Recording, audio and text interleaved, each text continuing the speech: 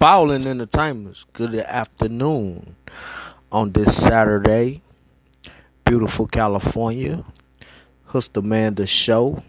You could go to YouTube, Huster Man TV, share and like my videos. Today we're gonna tap in about what's real.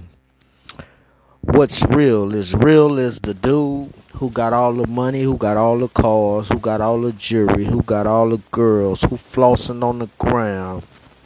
But he ain't telling you nothing that he had to go through and all the things that he had to do to accomplish all these things. Is that real? Or it's real is the dude who don't have nothing, living day to day, living by the rules, the books, and the codes of the game. Been a lot of places in his lifetime. Been a lot of different lanes. Done sold a lot of different drugs.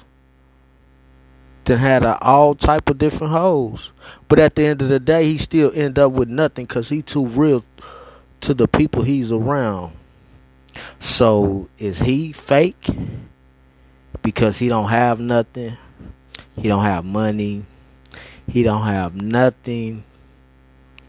Because I could tell you that in this lifetime, real is not what we live in amongst. We live in amongst fake, frauds, wannabes, people who pretending,